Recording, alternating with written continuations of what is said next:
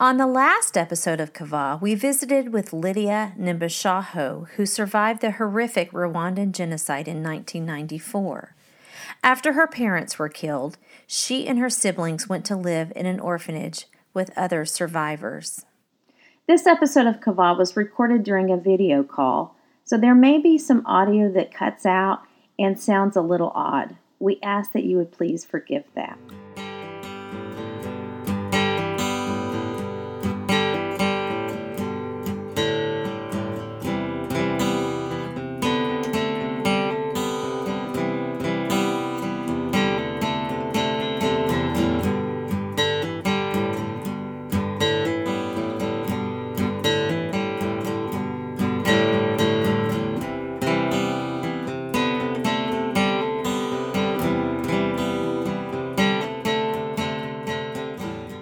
Lydia had no idea how much she would later miss this community of people who shared her trauma.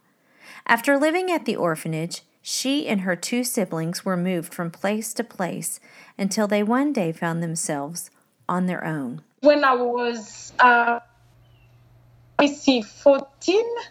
I think I was around 14, that's when, in one of the family where we were living at my... we were asked to go raise ourselves. So wow. I was 14 with my older sister who was maybe, she's 4 years older than me. Like, she was about to begin the university. Okay. My other siblings invited to the same place where we grew up in our house. Oh, wow. To take care of ourselves. Nobody has a job. Nobody has anything. We're just here there as kids taking care of ourselves. Wow. So it's the oldest three. It's a long journey. It's a long journey that will require like 2 hours or 3 hours, yeah. Yeah. So were you able to go to school during this time? Yeah, I'm grateful that, the government had in place an organization to support survivors. Okay. It's called FARGE. At that time it was in French. It's to support survivors, studies, different stuff. So that's how I was able to be enrolled in school. That would be elementary school and high school. So we're able to access education for free, like high school and the elementary school. Oh, okay. Wow. Mm-hmm. And so you and your siblings are living in a home just by yourselves. And how do you have money for food? Does the government provide for that? Or is that just family? No. Oh, my goodness. To be honest, it's like living day by day. We had an older sister, trying to survive, visiting people that we know, asking them for help. If we have nothing, you try to neighbors to see if you can eat anything. It's like you're living there, but every day it's like you surviving. You don't know if you're going to eat or not. Right. I don't know. I can't tell you how we survived, but and there were many kids there. So, yeah. Wow. But thank God, maybe we were in boarding school. Boarding school are like, public school, but we have to leave to the school, to go live to the school. And during that time, we're at school and we eat food from school. So there's no problem. Okay. But when you go home, vacation, we're staying home. So you have to be on your own. And, my older sister will be struggling, trying to see what we can eat. Yeah, right. That's... Right. But you're able to eat while you're at school. And so that helps a little bit. Yeah. Okay. Wow. Yeah, that helped a little bit. Wow. So, did you graduate from high school? Yeah, I did. Yeah, I did graduate from my school. My siblings as well. Yeah, we were grateful. Lydia lived her life as normally as she could, but her burden was heavy, and she carried it alone. Did you have anyone that helped you, like with counseling or anything like that, to help you deal with your trauma? Not at all, because not only that, you have to understand the counseling field is something new in our country. So before the genocide, we have our ways of living, socializing within the community, surrounded with our families. Somehow it was a peace, even if there were other issues going on around, but we had people around us, in our culture, things like professional counseling, it wasn't really something that we understood. I remember when I visited the museum of the Dallas Museum of Holocaust and Human Rights, visiting the exhibition center where Rwanda is represented.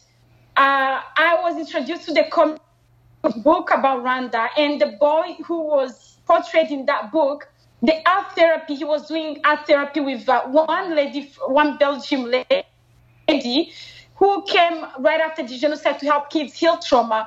And I saw myself doing it, but I didn't know what it was. I remember doing that at the genocide with this woman that I remember being white. I don't understand the language, but there was somebody to explain to me what to do. He was in the room, and she would ask me to draw what I remember happened, anything that I remember. And I think now that I understand a little bit, I think that was a form of therapy, but I didn't know what it was. Right. So I didn't get any type of counseling until I was 32 years old. Wow. 31. Wow. So that's carrying a lot of sadness in your heart.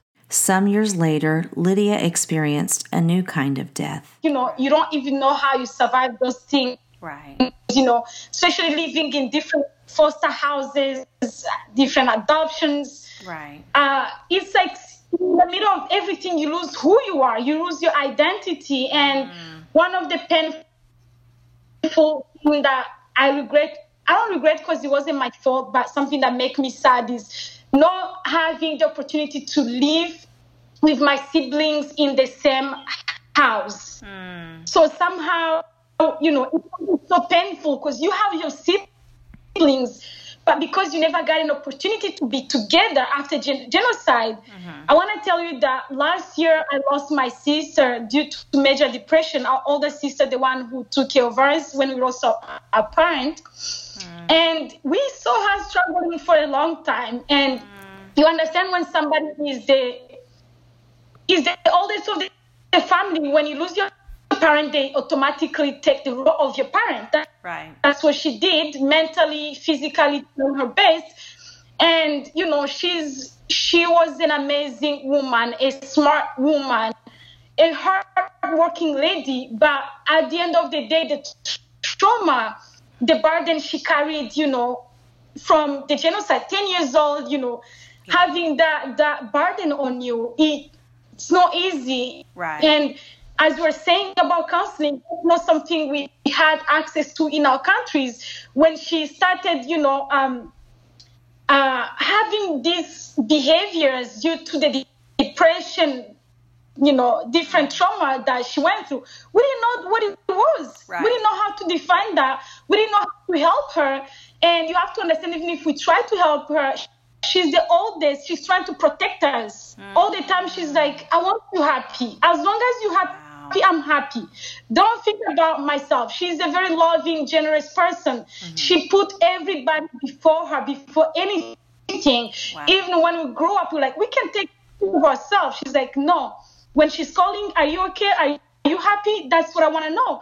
But she's struggling. Also, she had to cope with that. She started using alcohol. She, then the alcohol addiction came in. We didn't know what it was. We're trying to fix her. We're trying to tell her what to do. Try to pray. Try to meet pastors. That's the only thing we know. Right. If she has a breakdown, the only place we know to take her is police station. We don't know what to do. And imagine somebody struggling with, a mental illness. Sometimes, right now that I understand, I'm likened to a police officer. You feel like you are a criminal or something. But because it's the only place we know, that's the only thing we can do, and there is another therapist that, somehow, because she's a smart woman, she connected with one therapist, and that therapist was a survivor as well. But suddenly he passed away, and she was like, that guy was the only person who could understand me. Nobody else is going to help me. So right after every person that we connect to help, she would be like, my therapist died. There's nobody else who's going to understand. It was long, it was a long battle. And the time she started even getting that little help, I believe that it was too late to even fix the damage that was done in her. The damage was too huge. And, one of the things that, broke me so much last year when we went to her funeral, we had to sit down, saying goodbye. And I realized that all of us, all our siblings, after 25 years, that was the first time that we're sitting together. After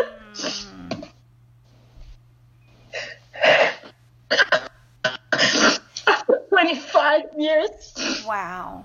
Imagine the only time you're getting to sit together in one room is one of you can talk, one of you at least can say anything, and you remember that the reason why you're sitting there is because of what you went. That's the result, the impact of the genocide. While many people are like, oh, we have moved on as a country, we have moved on. For us, we're still there.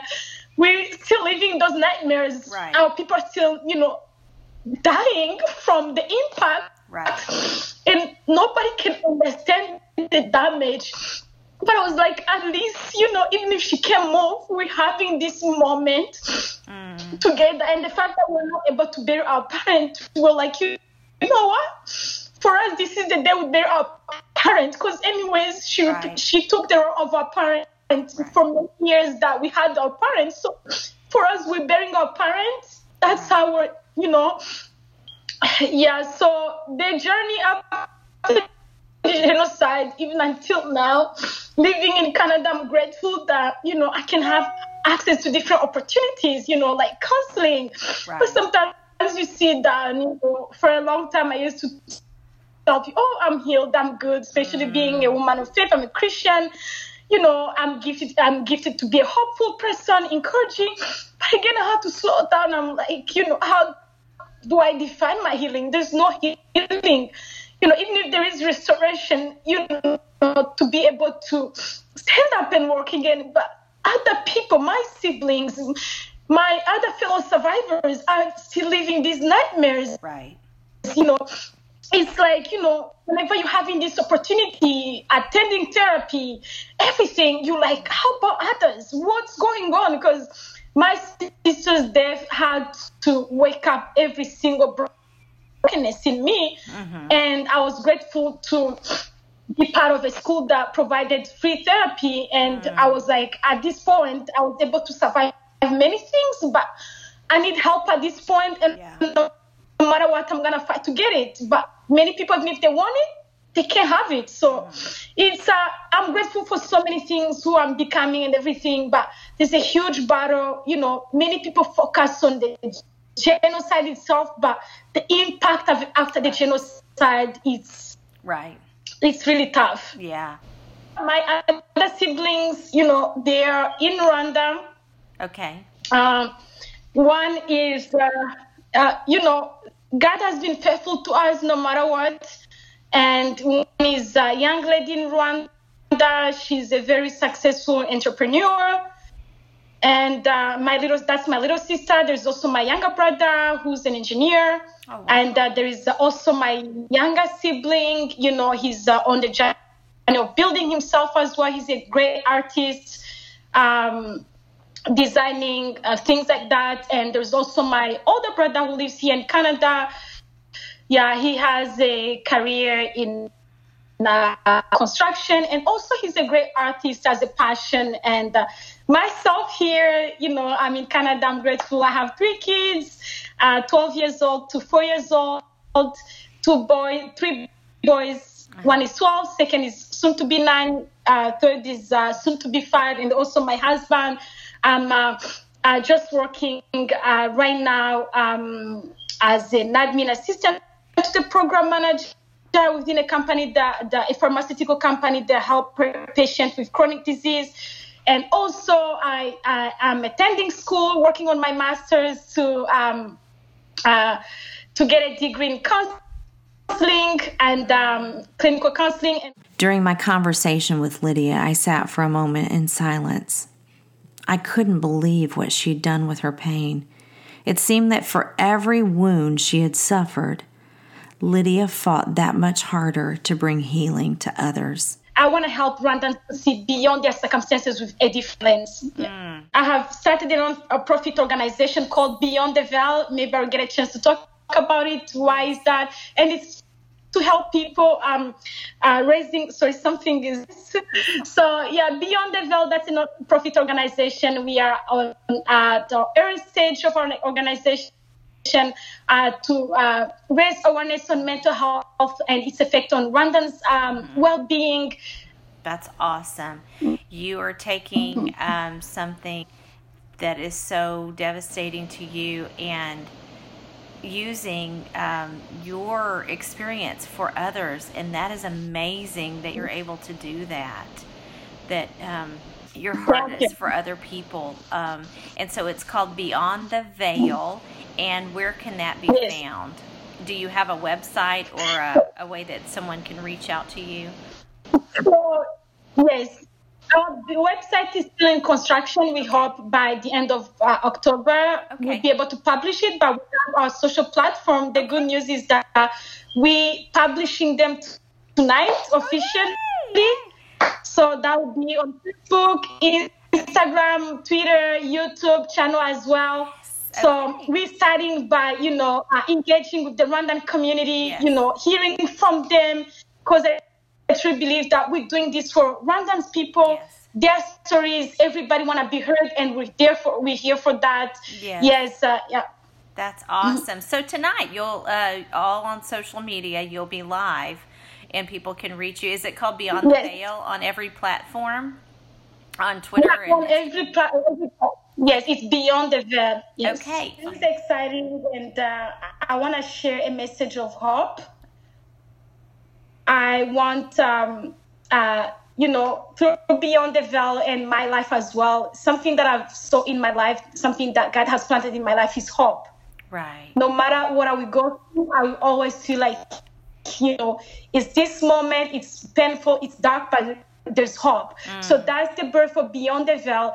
Beyond the Veil, by definition, is the unknown state of death after life. So I believe in life after death.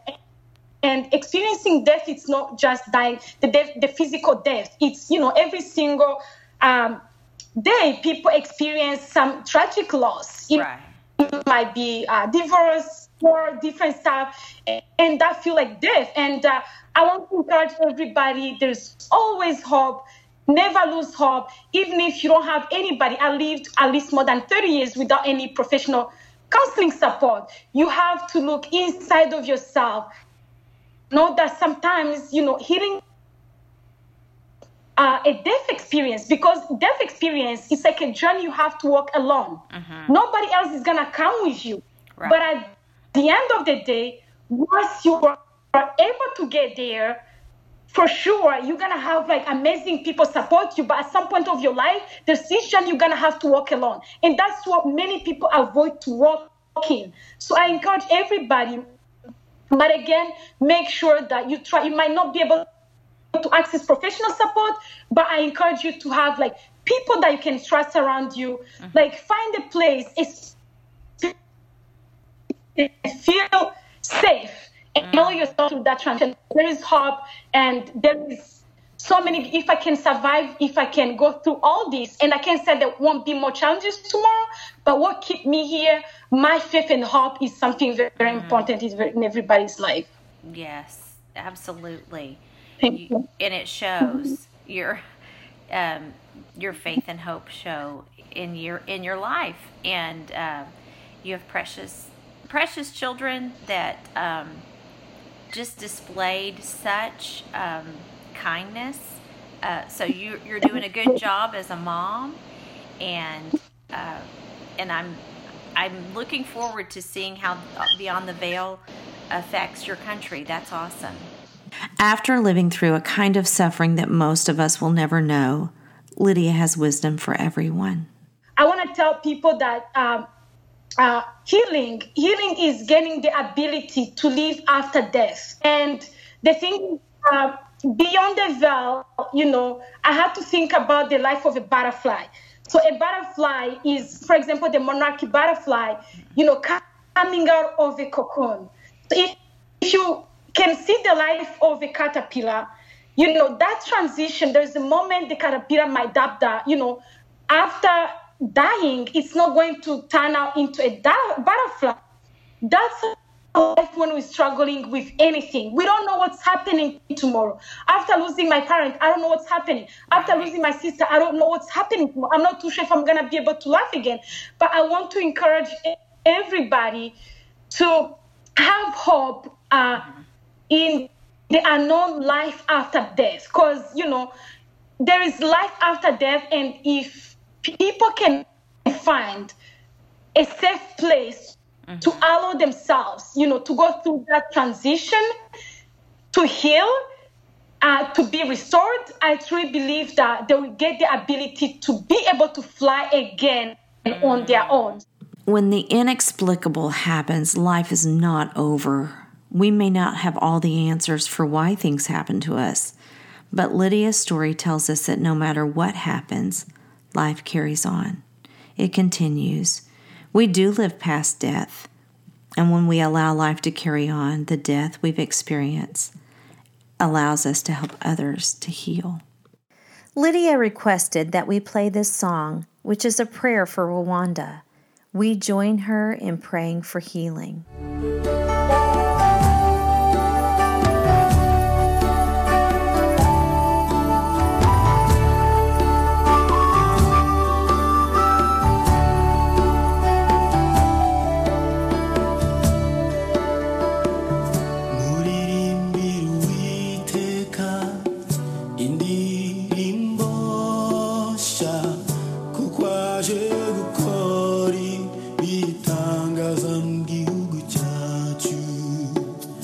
Ikiganza cye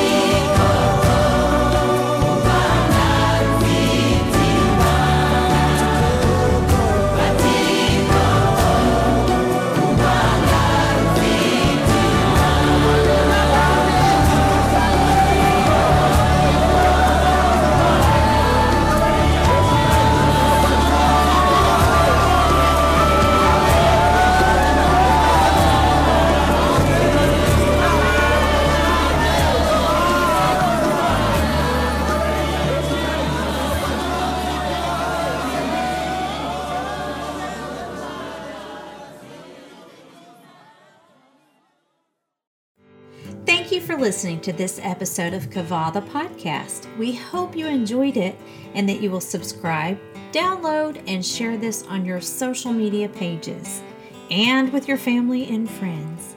If you find yourself in a desperate place, it is our desire that you would be able to borrow hope from those who've gone before you and shared their stories. They have exemplified the meaning of Kavah, learning to wait during difficult times to find an eventual positive outcome. I can't express my gratitude for my head writer, Rebecca Gray, and audio engineer, Meredith Douglas. I would not be able to do this without you. For more information, please visit kavathepodcast.com. Thank you for listening and have a wonderful day.